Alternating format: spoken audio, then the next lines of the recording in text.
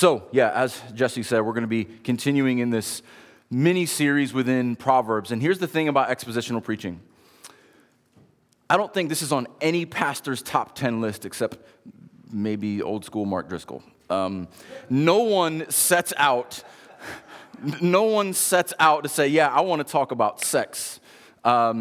This would not be in my sermon list if I was a topical preacher, but I'm not. We're going through the book of Proverbs, and so going through the book of Proverbs, we're dealing with what Solomon deals with. And as Jesse said, this is the word of God for his people. And a wise father has much to say about relationships with women with his young son. There's a lot of wisdom in that. And so this is part 3 of 3. And so if it's your first time here or you missed one of the other 2, they are building on one another. And so they are best understood in terms of the series. So if you missed part 1 or 2, they are up on the website. So far, week 1, we've dealt with the end of sexual temptation. Its logical conclusion, seduction's destruction. Last week, we looked at the negative side, all of the consequences along the way that happen in the path to pain. And now, God's pattern for sexual ethics, the path to pleasure.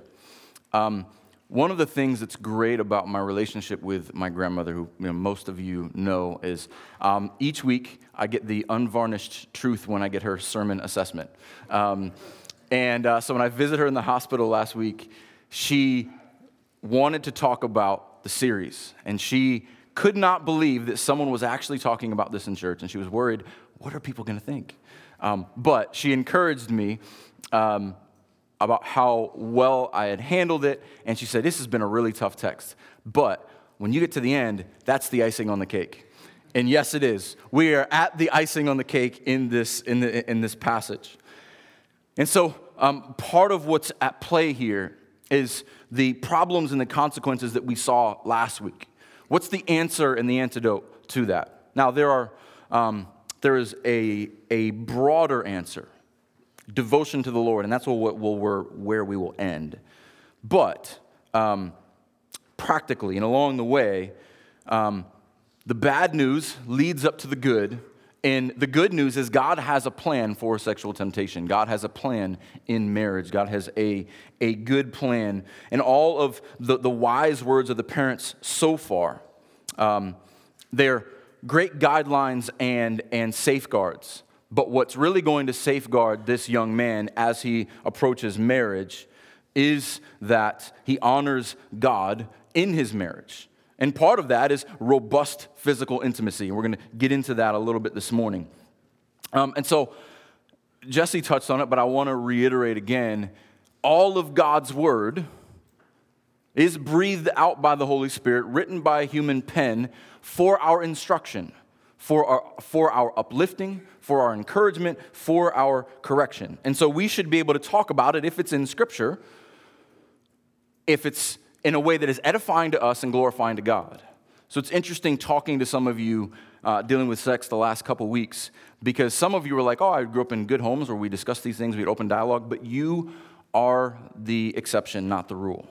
Some of you even grew up hearing that books like Song of Solomon or texts like this shouldn't be in the Bible because they're vulgar. So if our Western prudishness seeks to correct Scripture or to edit out things that make us uncomfortable, we need to check ourselves, because that didn't exist then. I think a big part of the reason why our culture is the way it is, Jesse touched on this as well, is because we don't have good answers to these things. We don't have a biblical approach to responding to sexual temptation and sexual celebration that is against God's design. We can say we're against that, don't do that, but can we celebrate marriage? Can we celebrate sex within marriage? Can we have mature, dignified conversations about things that Scripture does and that will affect everyone in this room? Even if you are called to singleness, you still feel the tendency and the pull to be connected to someone else. And so everyone has to deal with this in one way or another. So this morning, we're going to deal with the content and purpose of this text. And there are some adult imagery that we're going to deal with, but we're going to handle them honestly, and we're going to handle them sensibly. And I just kind of want to remind you that this tension that we feel like, I don't know if we can talk about sex in church, that didn't exist then. Throughout most cultures and through most of history, people have honest conversations about this. I think the Victorian ideal kind of creates, there's public topics and then there's private topics. And I was going to mention this later. There's a Derek Kidner quote that I have in verse 18, but I think it's better here. So Derek Kidner, in his commentary on Proverbs, says this. He says, "It is highly important to see sexual delight in marriage as God-given. And history confirms that when marriage is viewed chiefly as a business arrangement, not only is God's bounty misunderstood, but human passion seeks other outlets." Isn't that the truth? All right, let's jump into our text. I'm going to finish off chapter 5, beginning in verse 15, and I'm going to read through verse 23.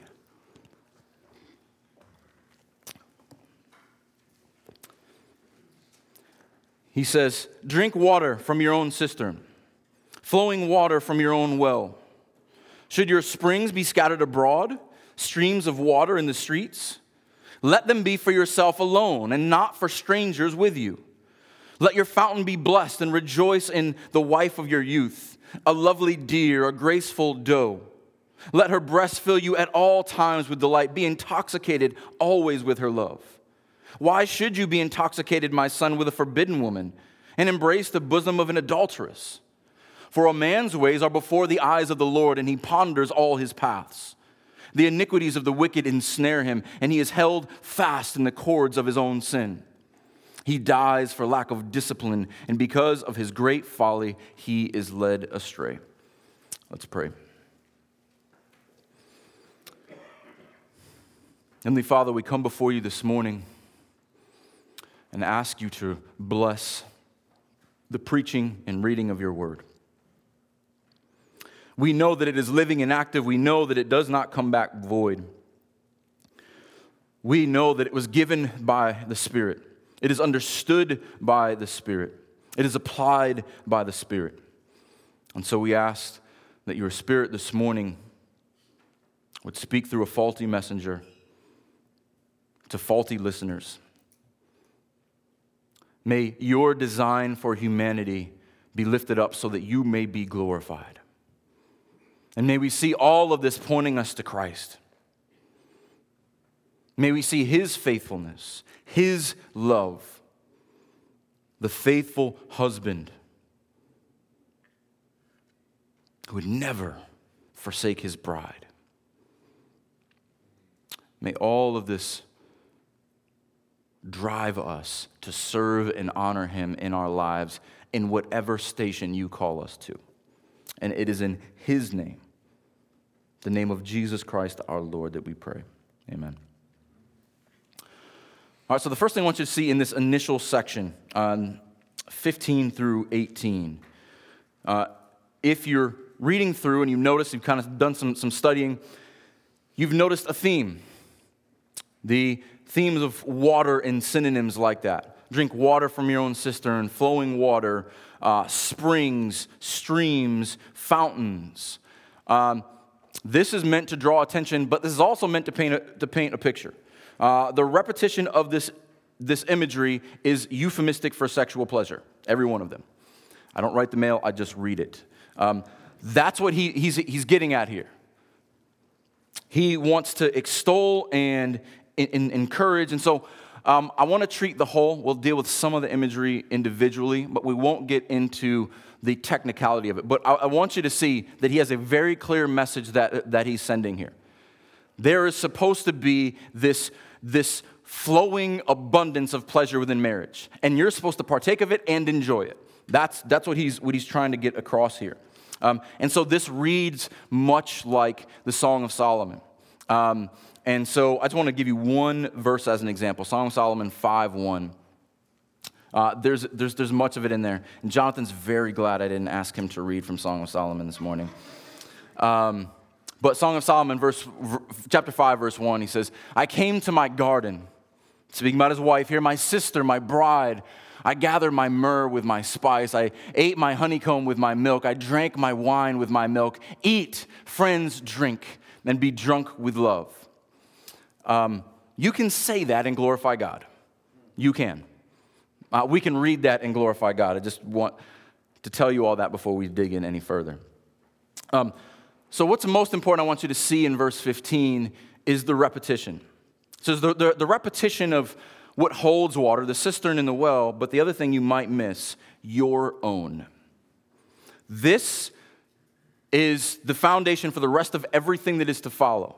Drink water from your own cistern, flowing water from your own well.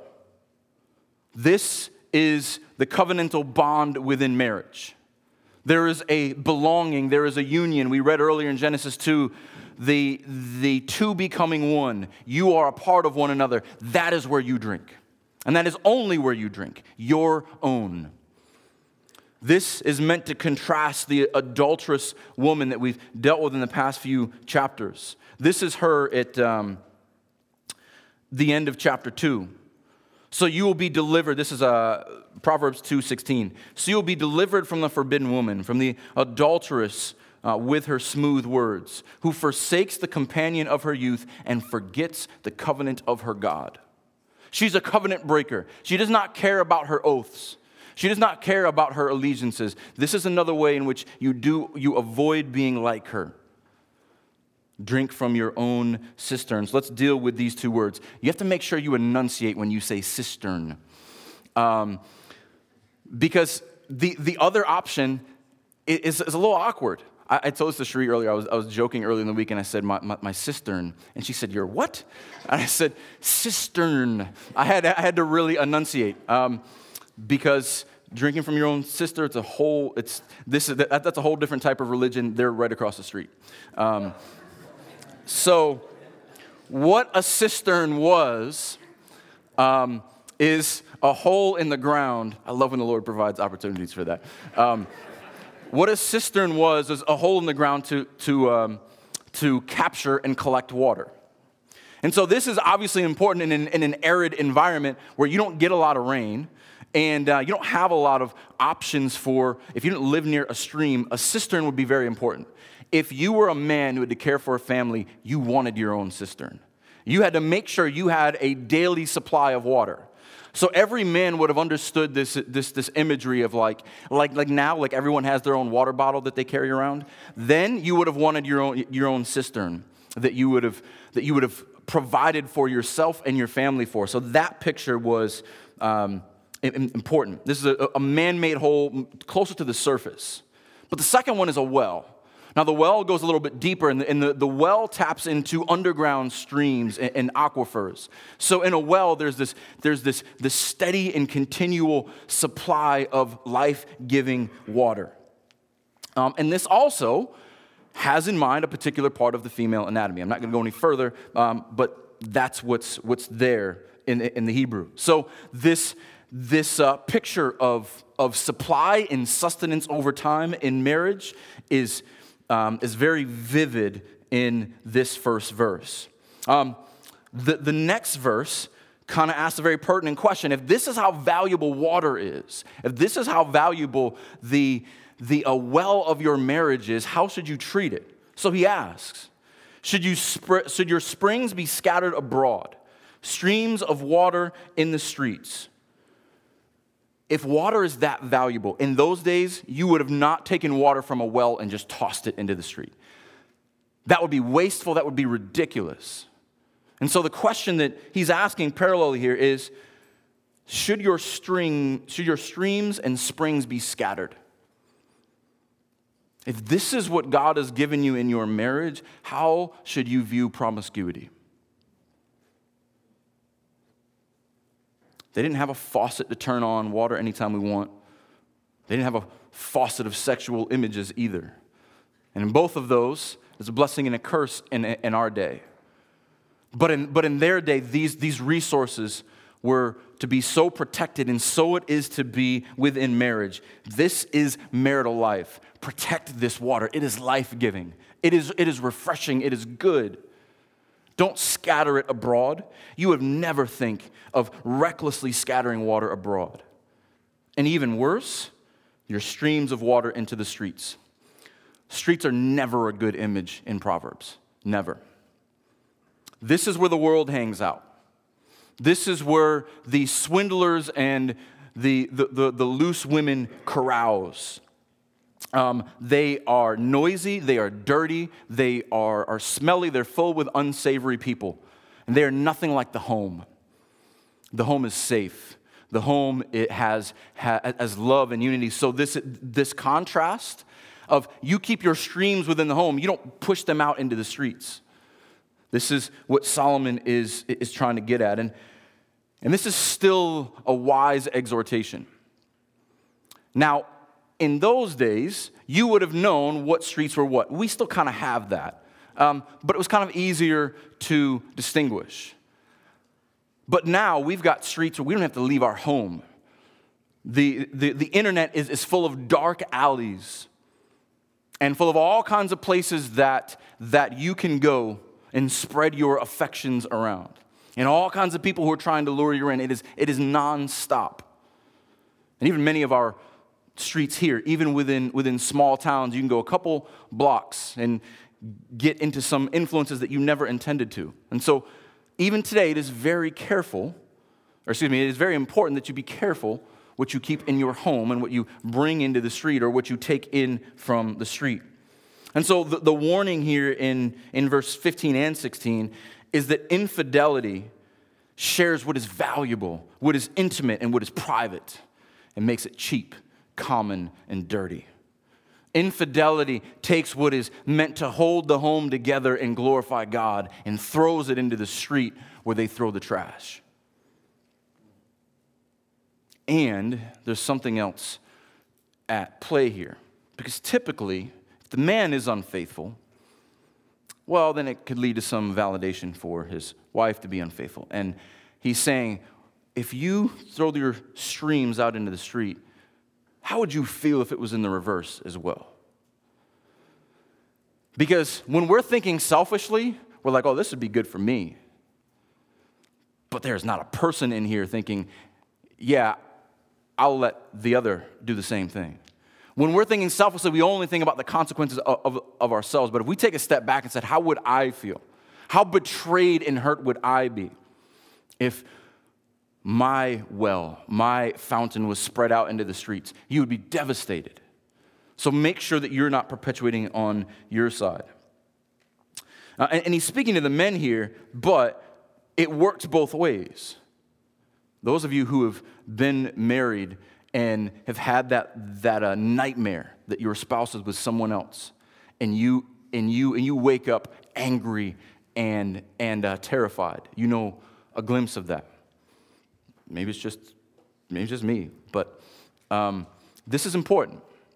And that's why verse 17 is where it is. Let them be for yourself alone, not for strangers with you. It logically follows. These streams are meant to be cherished at home, not in the street.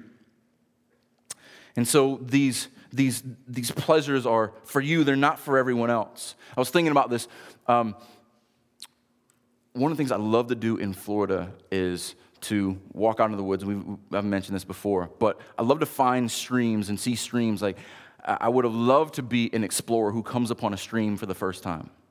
And you come upon this fresh, drinkable water that comes out of the ground. You're like, this is great, this is nourishment, I want to camp out here. But what happens when you invite strangers? What happens when you invite strangers? So many of the fresh springs and waters here, strangers come and they stir up the dirt.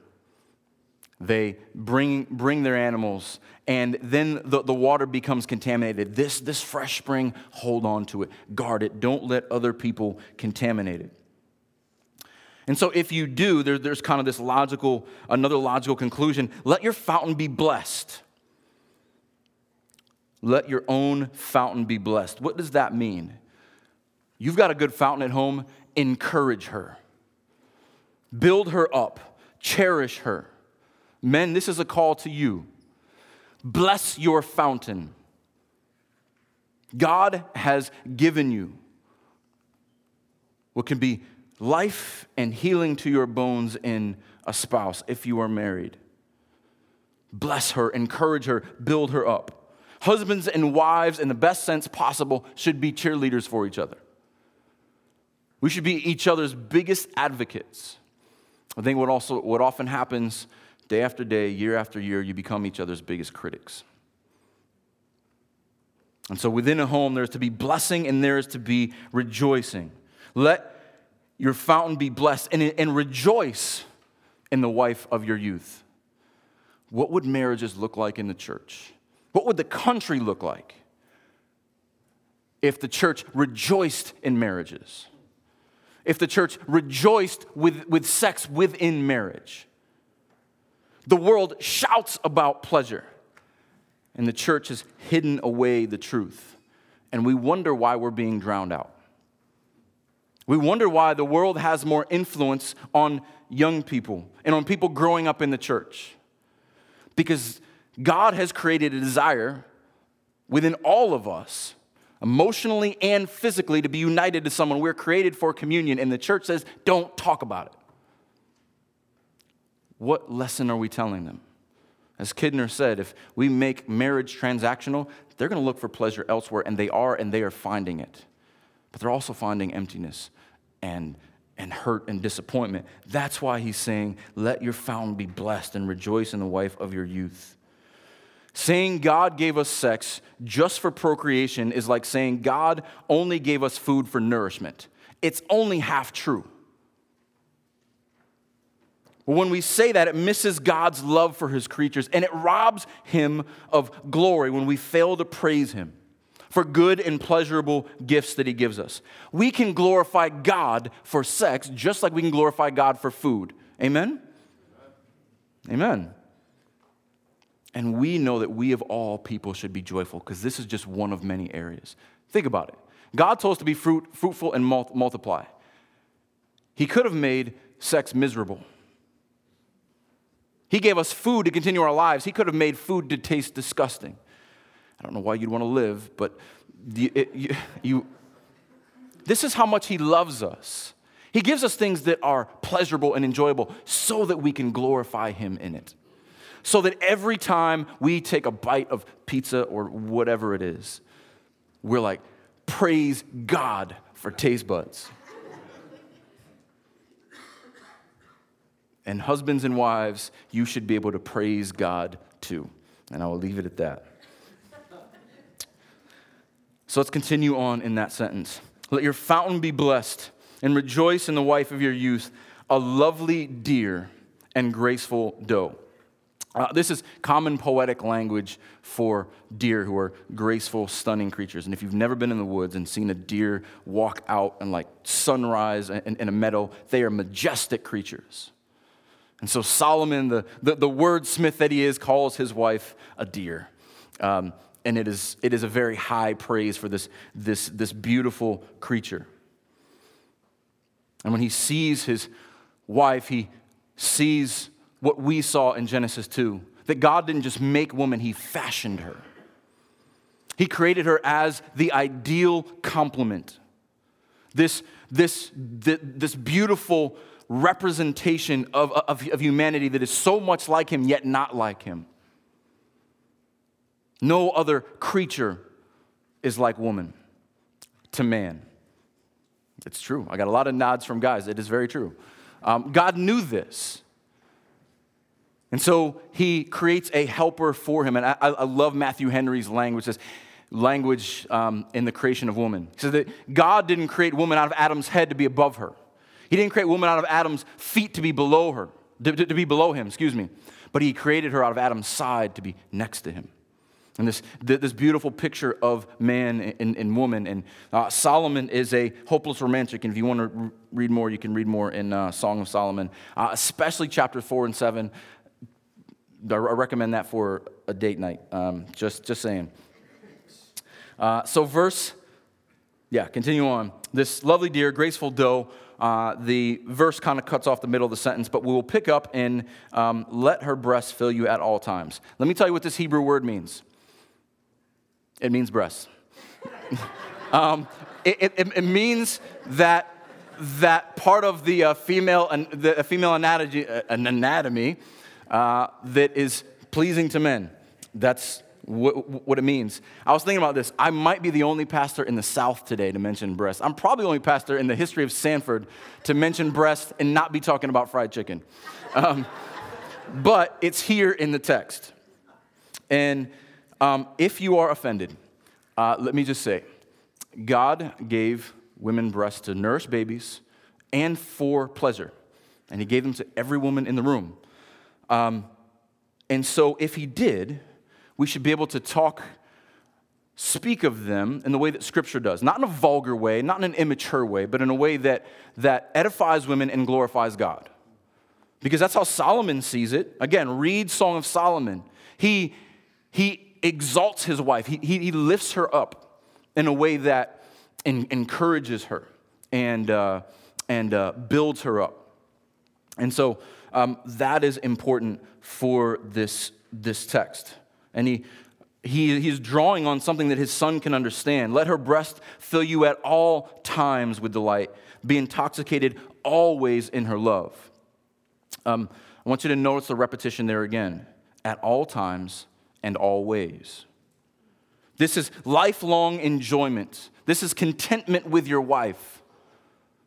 This is not meant to be some fleeting fling. The adulterous woman, the stranger outside cannot satisfy you always, at all times. Marriage is meant to be this lifelong union till death do we part. And there's an interesting Hebrew word here at the end of 19, shagah. So this is used 3 times in this passage. And here's the difficult thing about translating, especially Hebrew. This word has 7 main meanings. So it can mean to be intoxicated, to stumble, meander as if drunk.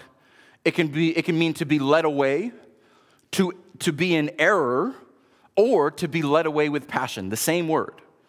And so translators kind of have their hands full. But I want you to see intoxication here, intoxication in 19, and led astray in 23 are all the same Hebrew word. And we'll deal with each one when we get there. But so what he's doing is he's drawing the Hebrew reader's attention, and we miss this in the English, that the same passion that is good in marriage, in sin, leads many astray.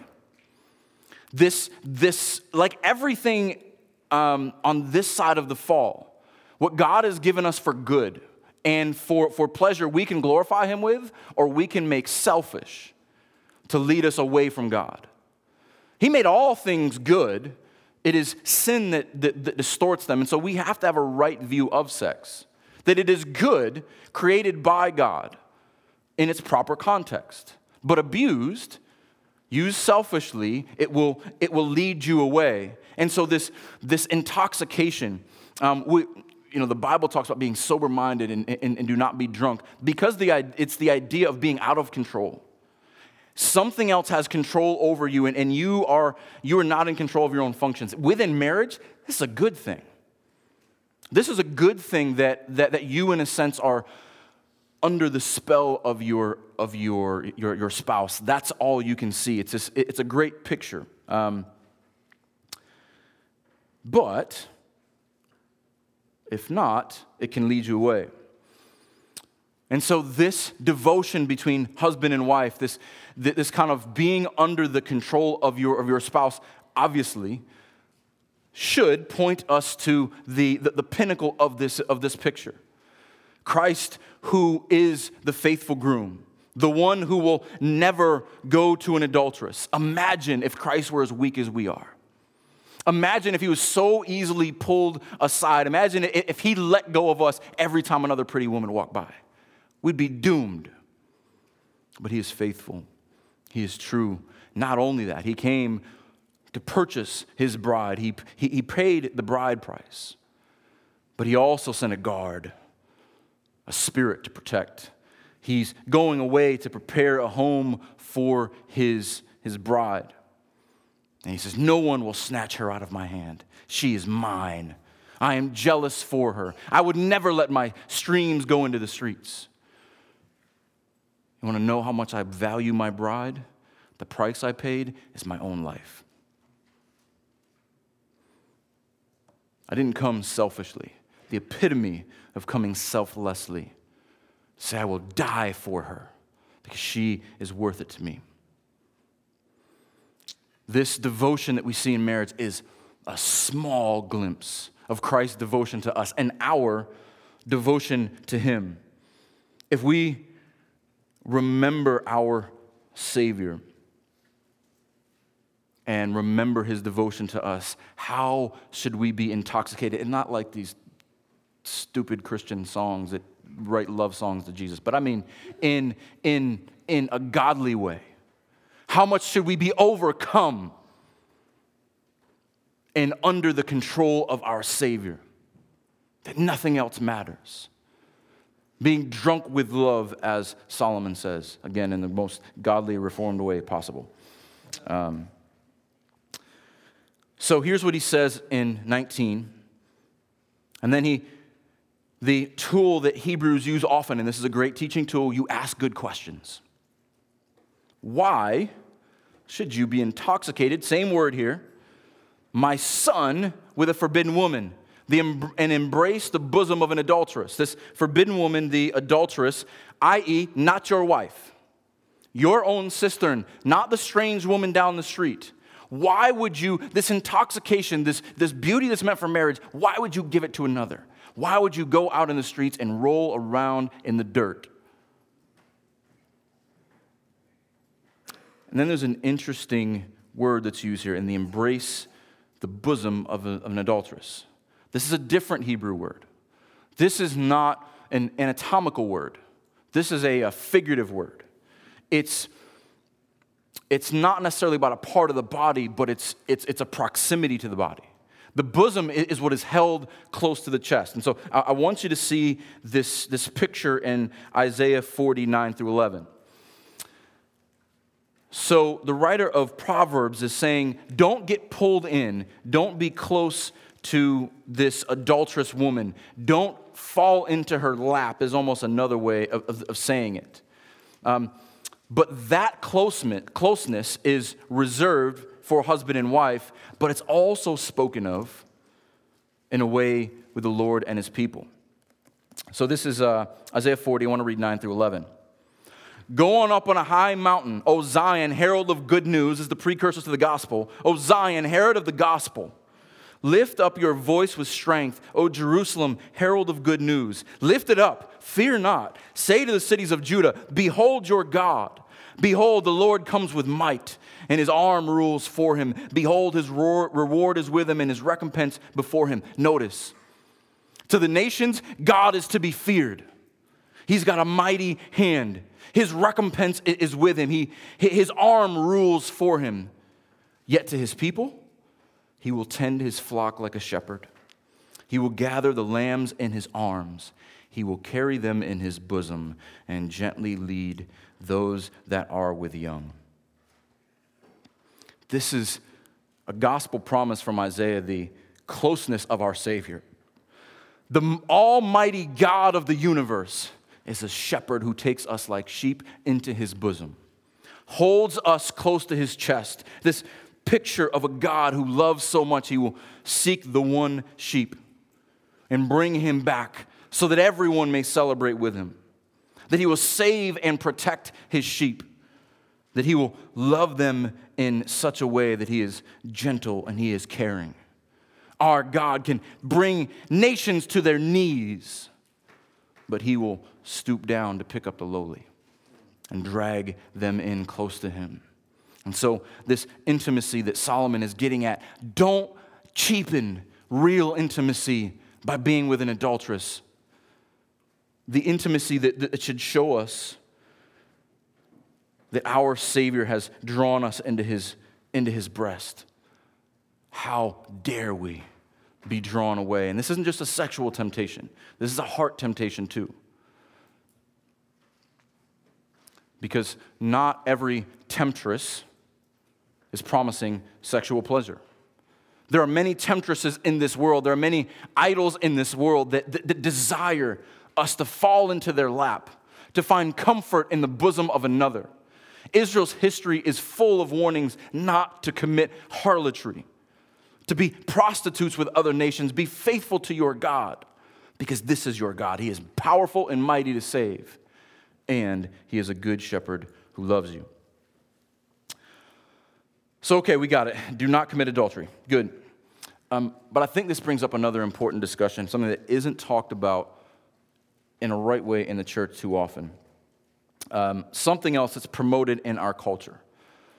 So most of us would say, and I don't know if this is a problem in this church, but I think it's good for us to have an answer to this. Because most of us would say, yeah, we don't commit adultery, and we don't agree with that, yet we think lightly about dressing and acting in a certain way that incites adultery. Let me tell you what I mean.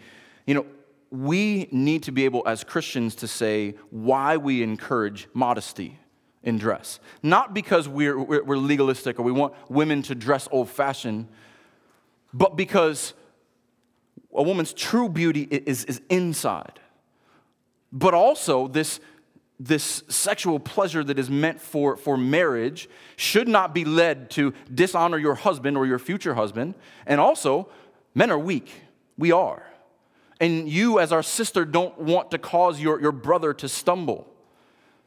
The body that God has given you is a gift, and it is a beautiful thing, and we should be able to encourage that in young women. But not in the way that the world does, to exploit it for selfishness, for getting the attention of men. Speaking to our text, Solomon speaks of breasts being given between men and women. Speaks of a bosom being this place of intimacy that is reserved for you and your spouse and you and your God. I think one other thing beyond dressing that I don't think women, let me tell you on behalf of all men here, flirtation is another one.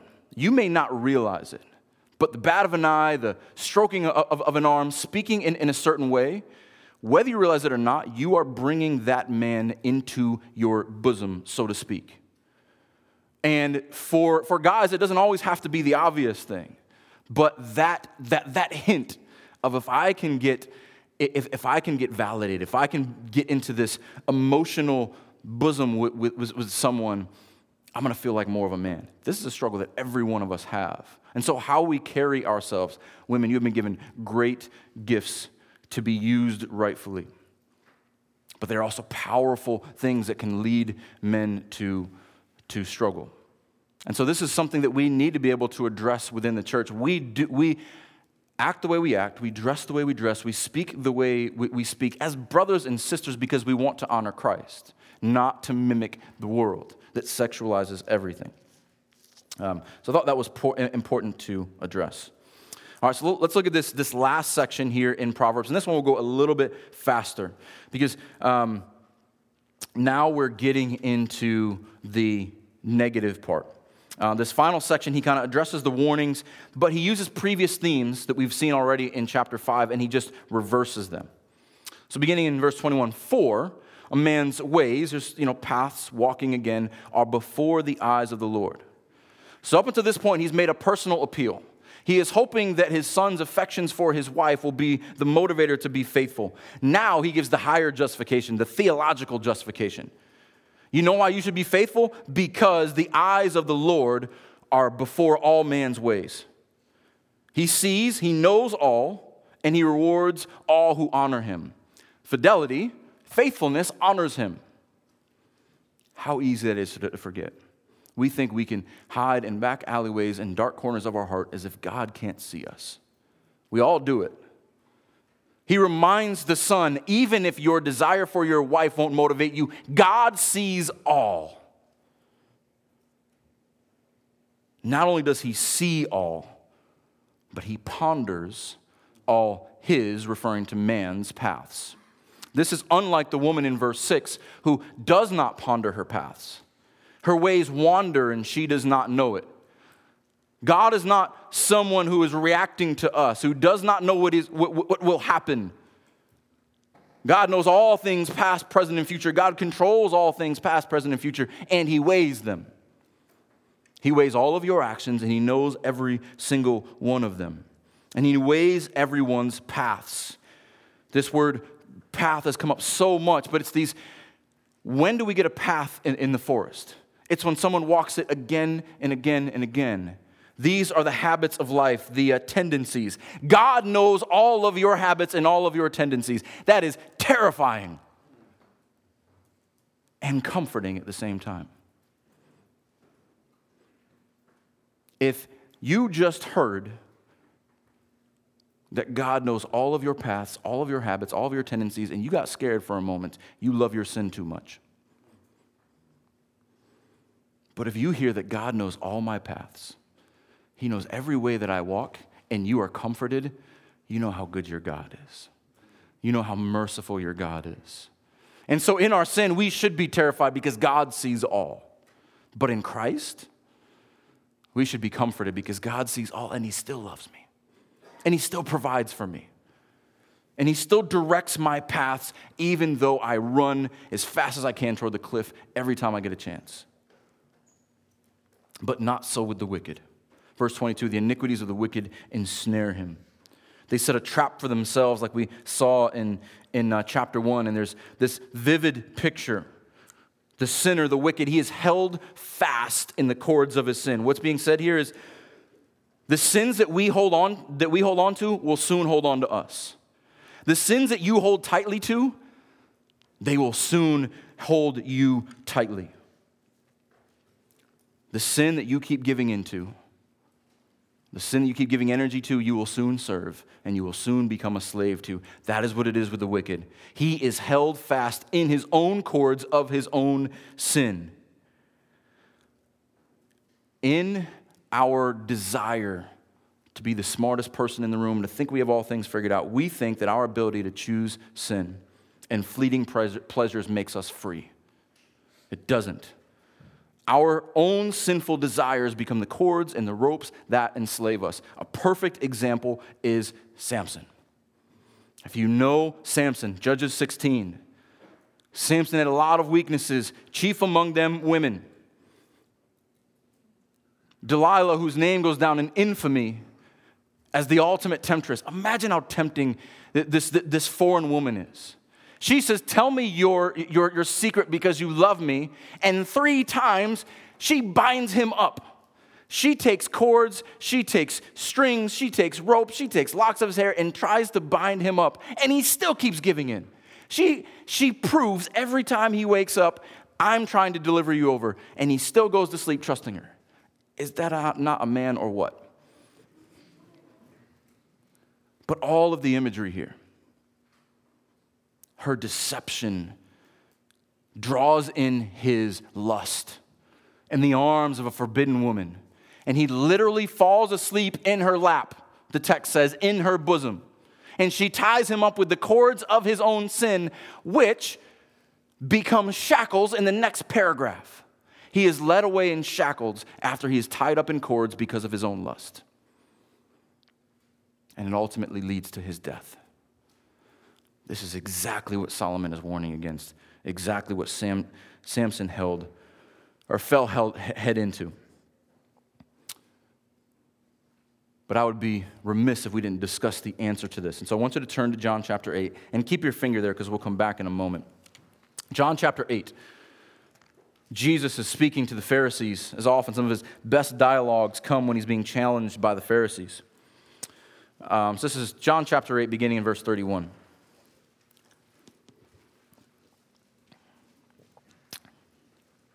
John 8:31.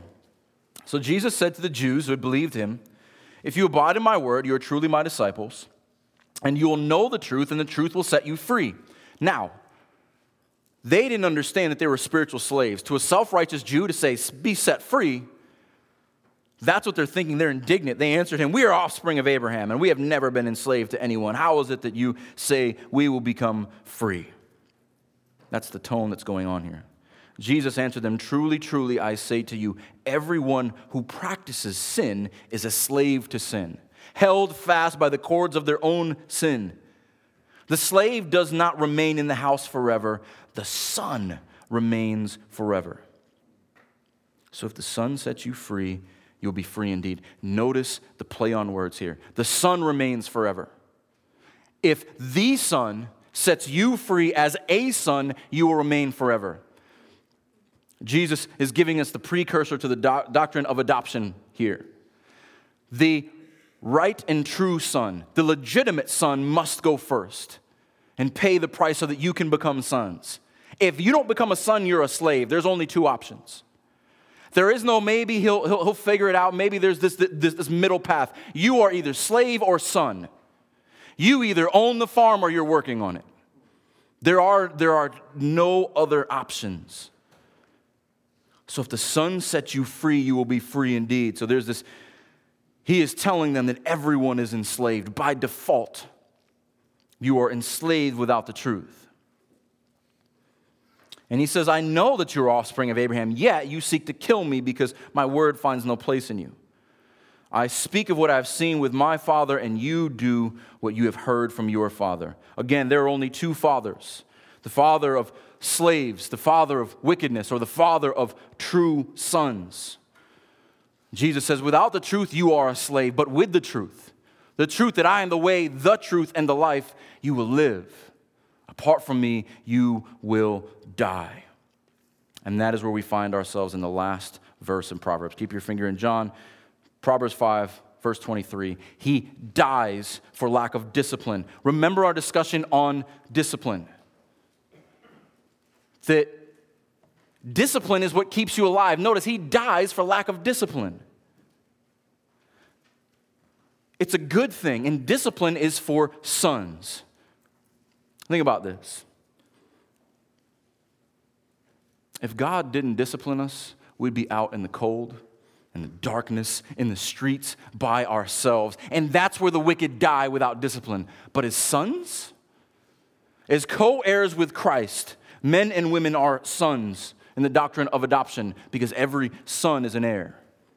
And so as sons, sons of the truth, sons, brothers of Christ, who the Son, capital S, has set free, you're disciplined because he loves you. Because he doesn't want you to die and be a spoiled brat out in the streets with the wicked.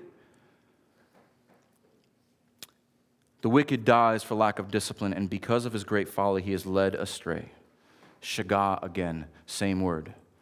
That intoxication that is good within marriage, that is sinful to an adulteress, it leads the wicked astray. The same action, good, done to the glory of God, leading to death in very different paths apart from God. So as we kind of finish up our text in Proverbs, I think this brings up a natural question. You may have been listening this entire time and thinking, well, I'm not married. Or maybe you're the one person in the room who doesn't struggle with sexual sin of some degree. And you're like, well, what does this mean for me? Well, this imagery of water and being satisfied in fountains and streams applies to every one of us. Because every one of us is tempted to drink from other streams. Every one of us is tempted to say, I know this is what God has given me, but that looks really tempting over there. Whether it is achievement, whether it is validation, whether it is covetousness, whether you're finding your identity in something else, we are all tempted to drink from muddy water. And we lap it up. And so this doesn't just have sexual implications. Just like when you're in the forest, not every spring is good to drink. And so you must know from where you drink. This is why we remain in John, and I want to look at John chapter 7. Should be a few verses earlier. Here's what Jesus says, John chapter 7, verse 37. On the last day of the feast, the great day, Jesus stood up and cried out, if anyone thirsts, let him come to me and drink. Whoever believes in me, as the scripture has said, out of his heart will flow rivers of living water. This glimpse that we get in marriage is what is promised through salvation. Now this, he said, this is kind of John's parenthetical note here about the Spirit, whom those who believed in him were to receive, for as yet the Spirit had not been given because Jesus was not glorified. Think about this. Again, we don't appreciate clean water. But if Jesus promises you, like the Samaritan woman, is like, give me this water always, so that I may drink and never thirst again. He says, I am living water. And to prove it and to secure it, I will send my Spirit. I'm going to put a fountain inside of you. How do we know that we'll live forever? How do we know that the saints will persevere, that we cannot lose our salvation? Because there is a spring bubbling up from within us, life upon life upon life, because the Spirit of God who gives us to drink. And Jesus says, that's only through me. Come, all of you. All you who are weary and heavy laden, come to me, and I will give you living water. Here's something marriage can't give you. I can say all these beautiful things about marriage and sexual intimacy within marriage, but every married couple knows here, it's not always satisfying. It wears off. But you know what doesn't? Living water. Living water from a well that does not run dry. And I want to show you one final promise to the persevering saints in Revelation 7. Revelation 7:17. This picture of the Lamb upon the throne, and how is he described? Revelation 7:17 says, for the Lamb in the midst of the throne will be their shepherd. Same imagery from Isaiah. Same imagery from John 10, the good shepherd. And he will guide them to springs of living water, and God will wipe away every tear from their eyes. This is the promise, saints. We get a glimpse in marriage of drinking from living water, but even if you were single for the rest of your life, but your heart is devoted to Christ, you have something far better. You have living water, and water will never come out of your tear ducts again. You will never cry. You will never hurt. You will never die, because he sustains you, because his Spirit bubbles up within you. And he preserves you in his bosom. So there's a final note on your outline. I'm going a little longer than I anticipated, but we're going to still cover 1 Corinthians chapter 7. This is good stuff. We won't get to talk about this again until chapter 7 of Proverbs. But after that, we probably won't talk about it again for years, so I'm trying to get it all in. 1 Corinthians chapter 7. Remember last week we looked at the end of chapter 6. Church in Corinth had a lot of sexual issues going on. A couple things to note early on. So 1 Corinthians chapter 6, he says that all things are lawful for me, but I will not be dominated by anything. So you won't become a slave to anything. Going on, the end of chapter 6, he says, or do you not know that your body is a temple of the Holy Spirit within you, whom you have from God? You are not your own, for you were bought with a price. So glorify God in your body. The same gospel reminder, if you are in Christ, the Spirit dwells within you. You, yourself, and you as a church, this is where God is worshiped and glorified in you, so glorify God. That's the preface to chapter 7. Chapter 7 begins with, now concerning the matters about which you wrote. You think you're the only one who has questions about sex? The church at Corinth wrote to Paul and said, where is sex appropriate? What do we do now that we're Christians? How do we honor God with our bodies? Paul is responding to a direct question. And Paul, as a single celibate man, says, it is good for a man not to have sexual relations with a woman. Now, Paul is the primary example of someone completely devoted to the Lord. And this is amazing, but most of us are not that strong. And so Paul's saying, this is ideal. If you can be 100% devoted to the Lord and not have to be pulled aside by passions, even within marriage, that's best. To give 100% of your heart to the Lord. But because I know that's not possible for most of us, verse 2, but because of the temptation to sexual immorality, each man should have his own wife and each woman her own husband. Notice the language there. Your own cistern, your own well. You belong to one another. This beautiful monogamy within marriage. Marriage is a gift against sexual temptation. And then he goes on. The husband should give to his wife her conjugal rights, and likewise the wife to her husband. This is something that might be tough for people. It is a right within marriage Conjugal rights, and if I have to define that for you, get a dictionary and look it up. It is a right within marriage. Why? Not as a selfish thing, not as to fulfill my own desires, but for the coming together, for the drinking, for the pleasure, not in an authoritarian way. Verse 4, for the wife does not have authority over her own body, but the husband does. Likewise, the husband does not have authority over his own body, but the wife. This is in mutual submission to one another. We are now one flesh, and I give what is mine to you, and you give what is yours to me, because I love you as my own body, as my own flesh. The one body, the two becoming one, now share what God has given, because they are bound to one another. Why? Verse 5, he gives a reason: do not deprive one another, except perhaps by agreement for a limited time, so that you may devote yourselves to prayer. Don't deprive yourself except for spiritual reasons. I know how weak you are. We should know how weak we are. But then you can come together again so that Satan may not tempt you because of your lack of self-control. There are a lot of marriages that get derailed and run off course because there is deprivation and there is a lack of self-control. Husbands and wives, I am imploring you, communicate with one another. Love one another. Serve one another. And if you are planning to get married, see how that person treats others. Are they a selfish and greedy person? Run the other way. Are they someone who puts others before themselves? Do they desire to serve you? Do you desire to serve? There is no room for selfishness within marriage. There is no room for I'm out for I get mine, you get yours kind of thing. Because that's where temptation comes in. And so Paul encourages to come together.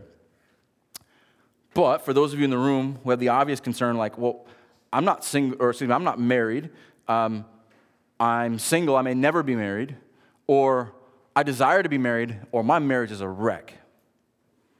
What is the counsel here? And maybe this is a very painful topic. Paul addresses that as well. Paul speaks several times about the anxieties associated with marriage, and rightfully so. We can talk about the good things in marriage, but there is anxiety in marriage, right? Right? You can be honest to the single people in the room. Look at verse 28. But if you do marry, you have not sinned. If a betrothed woman marries, she has not sinned. Yet, those who marry will have worldly troubles, and I would spare you of that. That's true. Marriage is a beautiful thing and a great thing, but he's not saying worldly as in secular. He's saying worldly of this earth, meaning that you have to focus on temporal things and not eternal things only. So he goes down to verse 32. I want you to be free from these anxieties. The unmarried man is anxious about the things of the Lord, how to please the Lord, eternal things. But the married man is anxious about worldly things, how to please his wife, and his interests are divided. And the unmarried or betrothed woman is anxious about the things of the Lord, how to be holy in body and spirit. But as soon as she becomes married, the married woman is anxious about worldly things, how to please her husband. I say this for your own benefit, not to lay a restraint upon you, but to promote good order and secure your undivided devotion to the Lord. That is the greatest restraint against sexual immorality, the undivided devotion to the Lord. And so if you are single, it is a gift from God, because he has given you more time to be in fellowship with him. He has given you more time to worship him. If you are married, it is a gift from God, because he has shown you a picture of him and his bride that you get to live with every day. In either sense, married or single, we are to be devoted wholeheartedly to the Lord because he is our shepherd. He has drawn us into his bosom, and he gives us fountains of living water. Amen? Let's pray.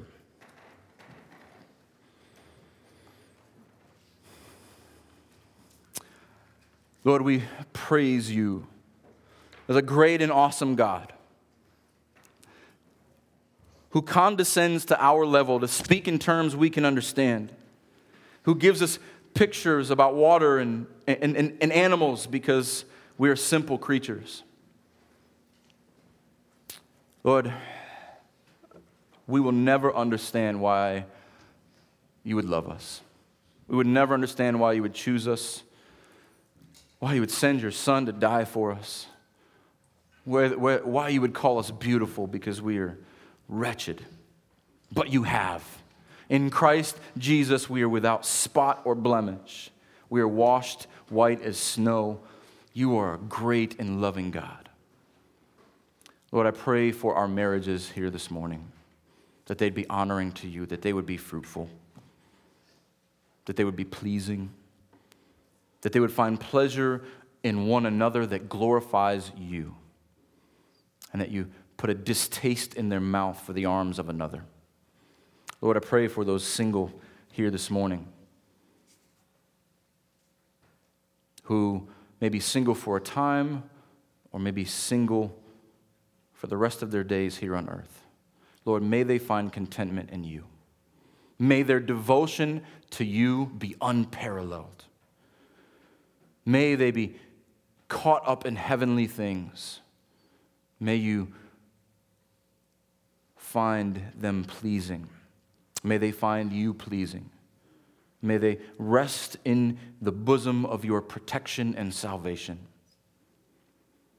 May we, as a church, build up marriages.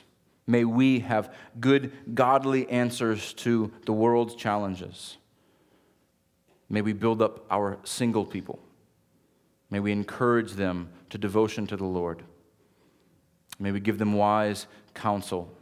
They are not second-class citizens within the church, as often happens within the church, but we all labor in the station to which God has called us. And if it be your will that you call them to marriage, may you provide a godly man or a godly woman to complement them, to build them up, to be this picture of Christ and his church, so that he may be glorified in every person in our body and in every church around the globe, that his name may be exalted. And it is in his name we pray.